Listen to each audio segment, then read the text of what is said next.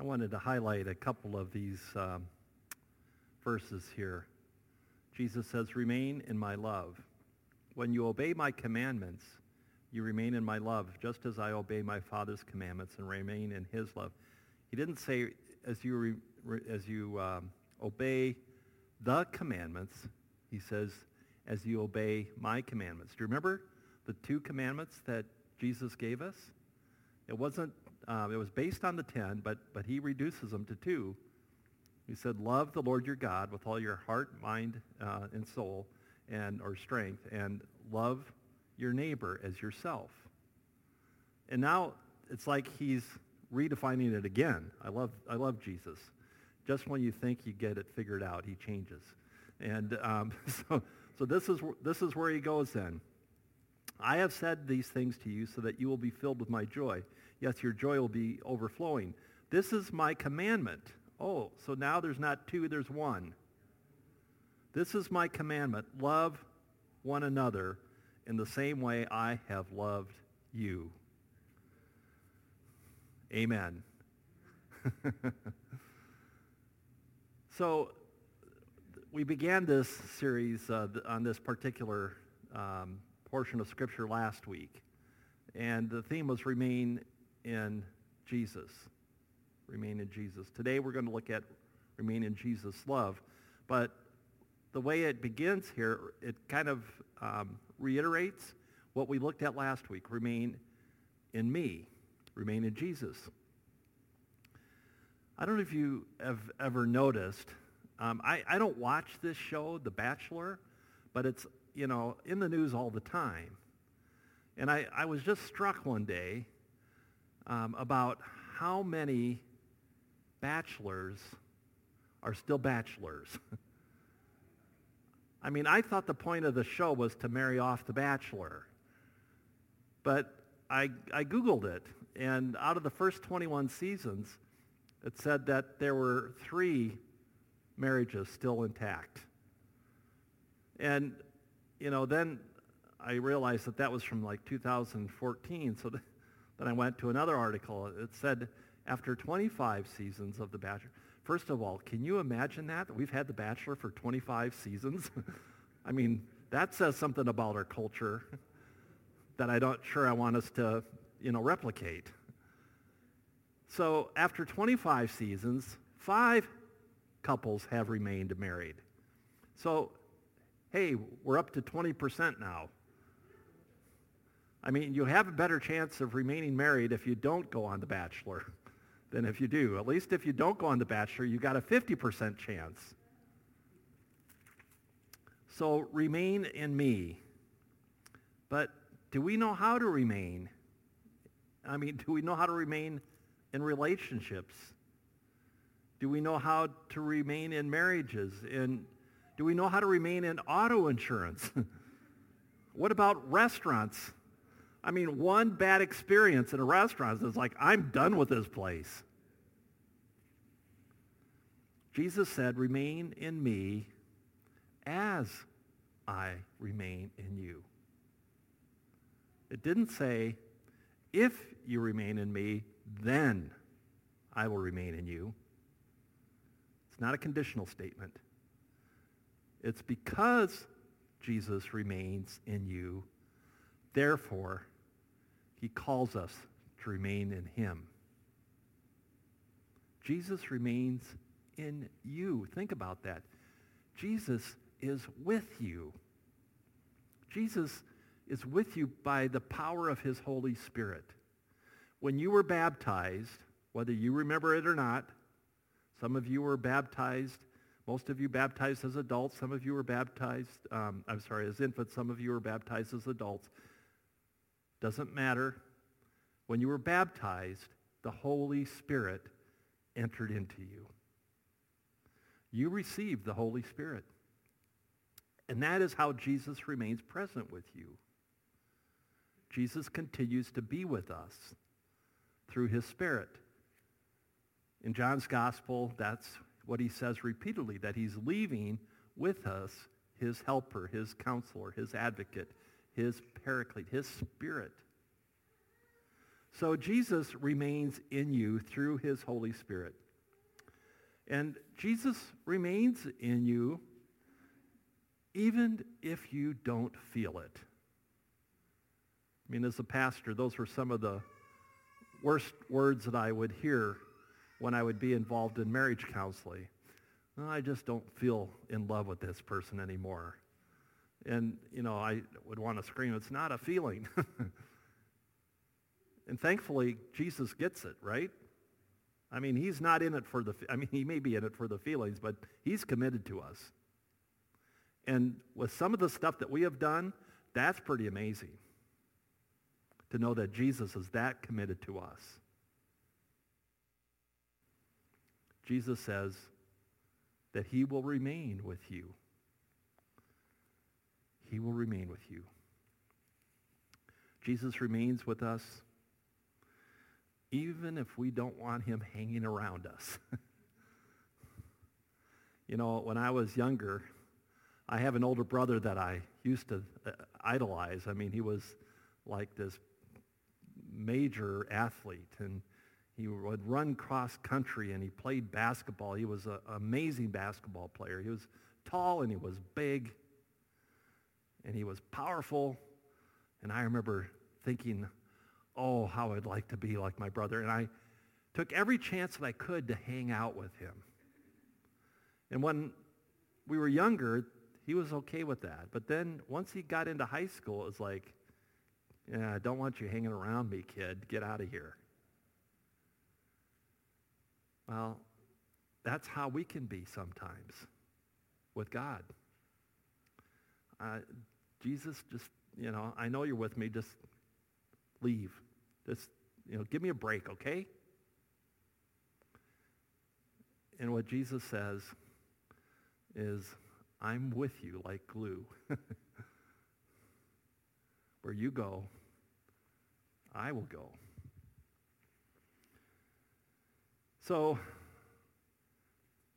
what Jesus is telling us is that he will remain in us and that he wants us to remain in him because he will remain in us.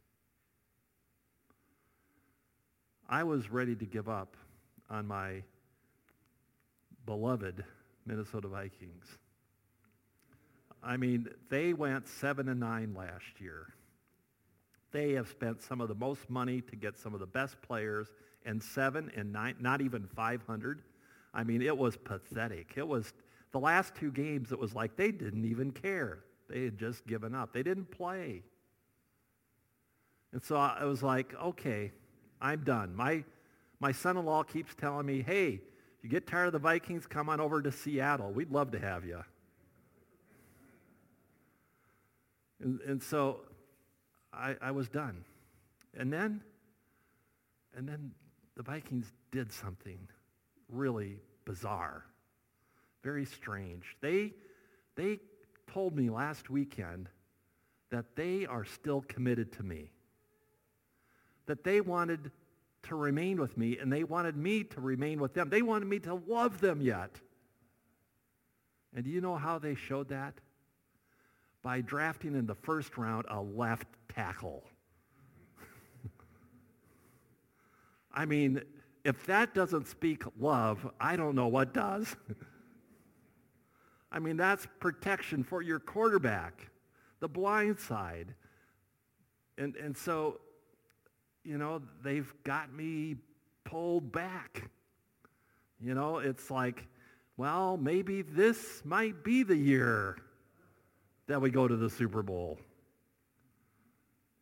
I mean, after all, they did focus on the offense this year, something we've been waiting for them to do for over a decade. Remain in me, and we'll draft you a left tackle. Not a defensive player, an offensive player. And through this relationship, we might even make it to the Super Bowl. Well, if that is the Minnesota Vikings attempt to keep me in relationship with them. Think of what the Father does to keep you in relationship with his Son. You see, Jesus is committed to having a relationship with you. He loves you. He will remain with you. He will abide in you by his Holy Spirit. When you run away, he will pursue you. When you don't want him to hang out, he'll hang out with you. Now Jesus is simply asking, will you remain in his love? Will you remain in that love? So how do we remain in Jesus' love?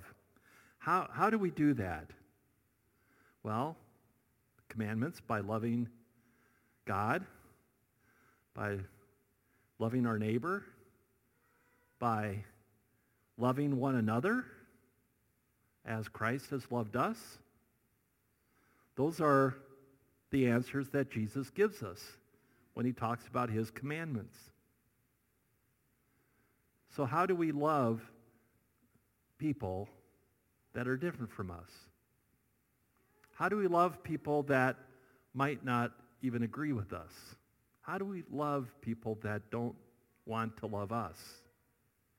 I mean, it's easy to love when you are loved, to just simply love back, right? But what if someone doesn't love you back? Can you love them?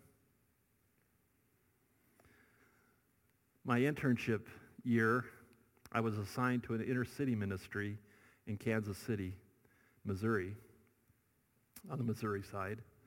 And it was called Metropolitan Lutheran Ministries. And Patty and I lived in the inner city in a low-income, mixed-race neighborhood.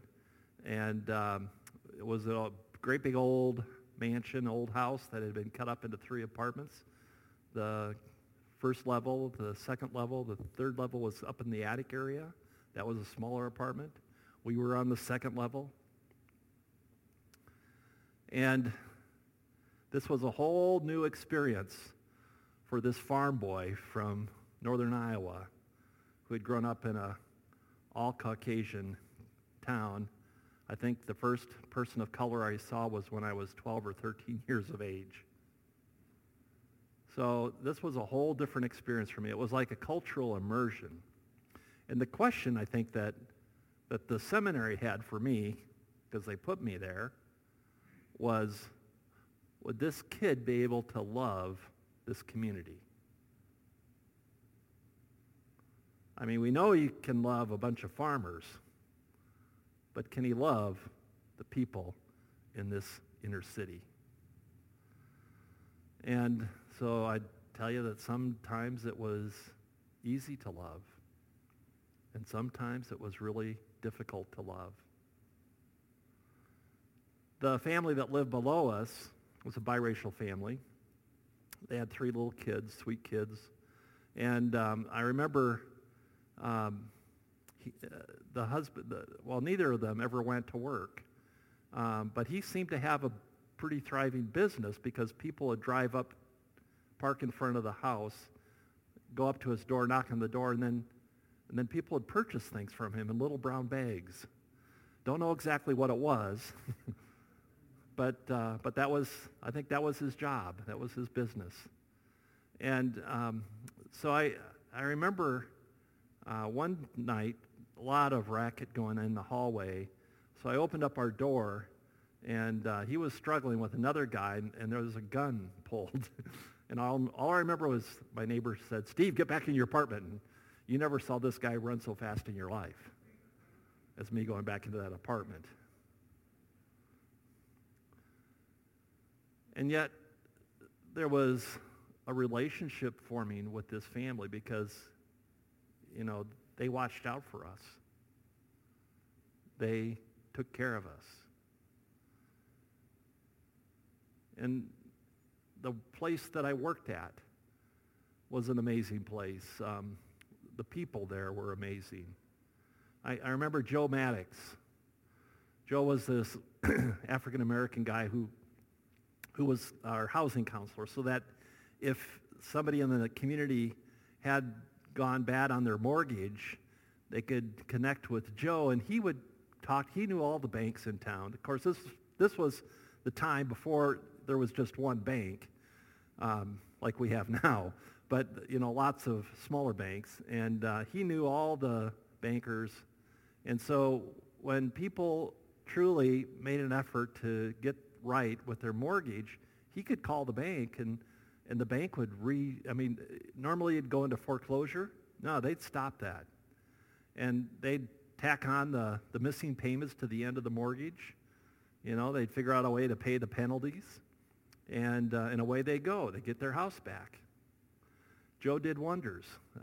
So many people who would have lost houses back then were saved because of Joe's work. Edith was this phenomenal woman. She was a grandmother, but she had raised 9 children. And she was a single mom, so 9 children without a husband, with no job. So she lived on food stamps. And what she did was she showed these young moms that would come into her classes how to budget, how you could feed 9 children with food stamps. She was an amazing teacher. And Joe, Edith, the whole team, there's probably 25, 30 staff members at this place. The whole team, what you saw was this tremendous amount of love. And they cared about us. They cared about their neighborhood. They cared about their communities. And so one of the gifts that I learned was that I could love when it was easy, like with Joe and Edith, and I could love when it was difficult, like our neighbors down below. Sometimes loving was easy when I worked at the food bank because people would come and receive food, and it was like a life-giving gift. This is what would provide for them for the remainder of the week before their next paycheck. And you saw the hope in their eyes. And then I remember after working the food bank, walking home for lunch. We always did it on Wednesday mornings. And I remember walking home for lunch to the house on 32nd Street in Campbell in the inner city. And I remember going by this liquor store that was on my way home and seeing one of the guys that we had given food to selling his food at the liquor store and going in to buy liquor. Sometimes it was hard to love. But what Jesus is telling us is that we are to love, not like we would want to love, not like we think people deserve to be loved. We are to love like Jesus loved.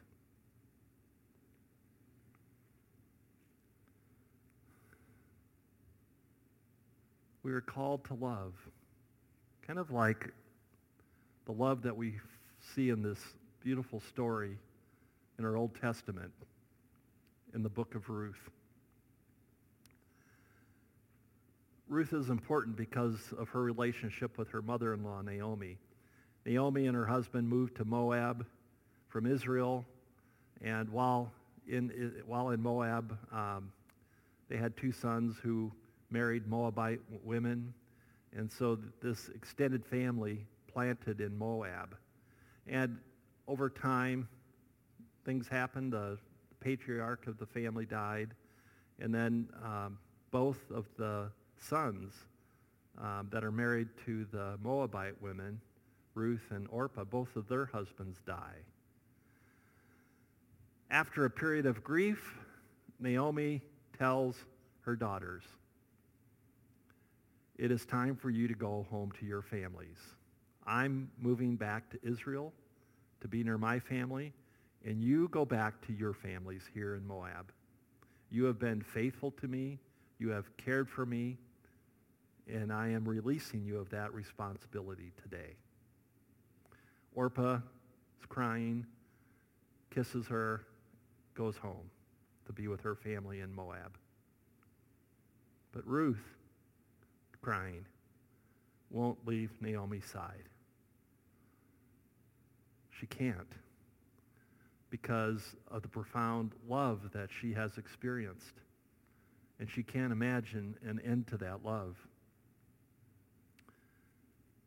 In chapter 1 of Ruth's book, verses 16 and 17, this is what Ruth says to Naomi. But Ruth replied, "Don't ask me to leave you and turn back. Wherever you go, I will go. Wherever you live, I will live. Your people will be my people, and your God will be my God. Wherever you die, I will die, and there I will be buried. May the Lord punish me severely if I allow anything but death to separate us." Ruth is an amazing story of loving back. But what I find amazing in this story is the way that God has loved Ruth from the very beginning. Who gave Ruth life? I mean, she was born into a Moabite family, right? But it was God who gave her life. God is the one who created her. And not only did God create her, but God brought this amazing family from Israel into her life that continued to show her God's love. And because of that love, when it was time to separate, to be released, she didn't want to go. Because the love that she had experienced from Naomi and from Naomi's God was nothing like she had ever experienced before. And she didn't want to lose that. God remains in Ruth's life, just as God had been there in the beginning. Not only did he create her, not only did he give her Naomi's family, but God also provided for her with food and shelter when she needed it on her journey to Israel. God provided a second husband for her in the name of Boaz. And God did all of this not just for Ruth, but God did this for Israel. God did this for the very foundation of who we are today as the heirs of this gift of Israel, as followers of the Messiah Jesus. In Matthew chapter 1, verse 5 and the beginning of verse 6, this is one of the most fascinating pieces of scripture that you'll want to read. It's called the genealogy. Well, you may not think it's fascinating, but I think it's fascinating because of what we learn in this genealogy. Listen to verse 5 and the first part of verse 6. Salmon, now there's a name for a young newborn boy. You could name him Salmon, S-A-L-M-O-N, just like the fish we eat. That was a popular name.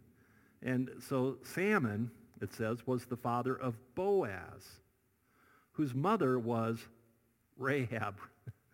Remember Rahab, the Gentile, the prostitute? All right, so Boaz comes from a broken family. Let's hear it for broken families. And then it says this: Boaz was the father of Obed, whose mother was Ruth. Another broken family.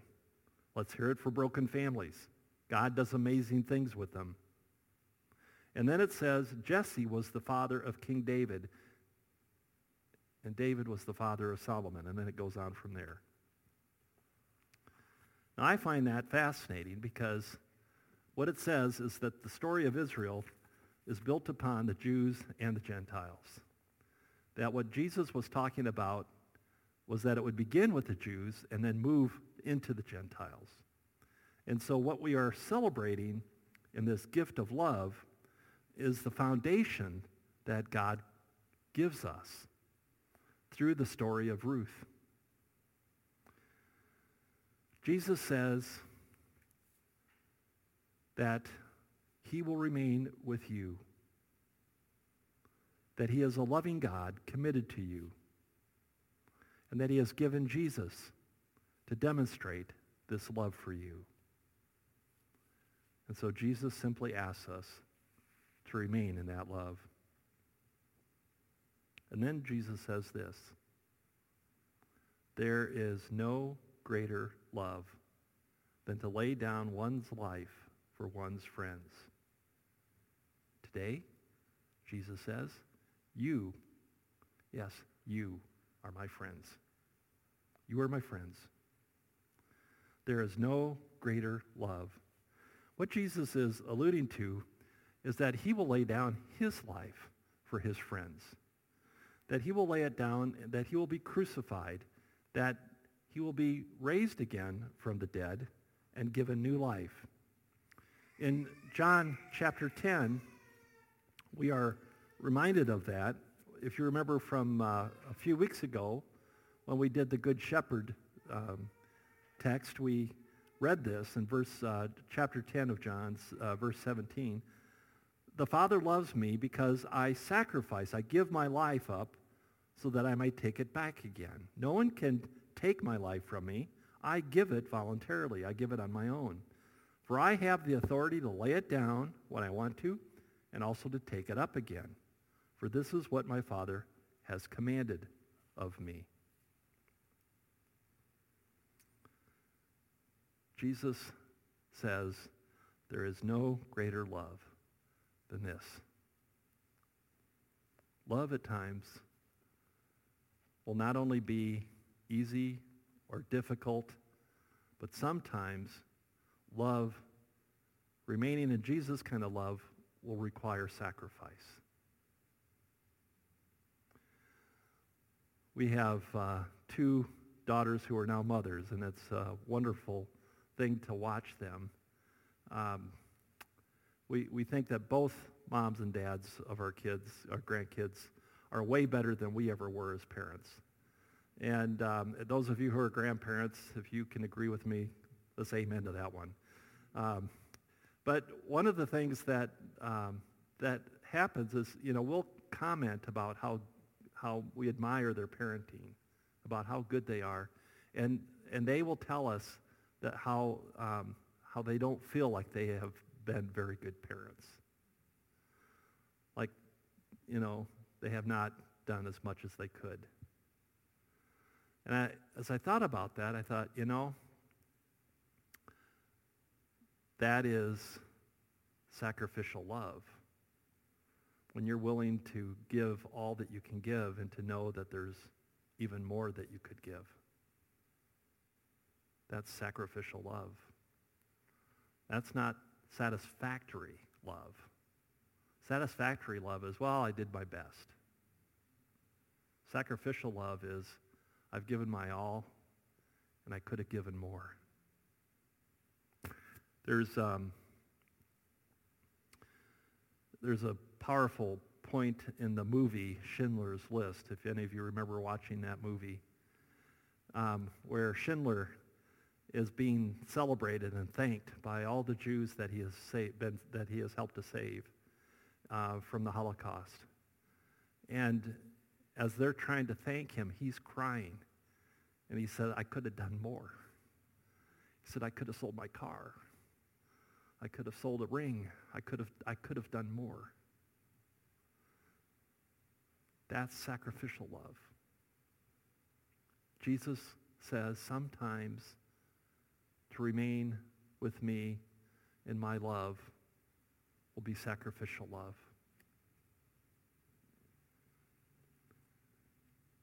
And because of that, Jesus calls you a friend. There's another TV show that's kind of ruined a part of our life together. That's that old show called Friends. I mean, that is really not about friends. That's about acquaintances that hang out together all the time and don't grow. True friends, what Jesus is talking about, are people that are loved. You see, literally, that's the word that Jesus uses. He says, today you are my loved ones. We translate it as friends, but literally it's philoi, which is a Greek word for love. It's the city of brotherly love, Philadelphia. That word, philoi, comes from the word philia, which means love. And so Jesus is saying, those of you who are willing to live sacrificial, loving lives, you are my loved ones, because you know what love is all about. You know what love means. Love means that Jesus died for us, and he calls us to do the same. He says, remain in my love as I remain in you. So love when it's easy, and love when it's difficult, and love when it requires sacrifice. And remember, no matter what, Jesus loves you and remains with you in the Father's love. Amen.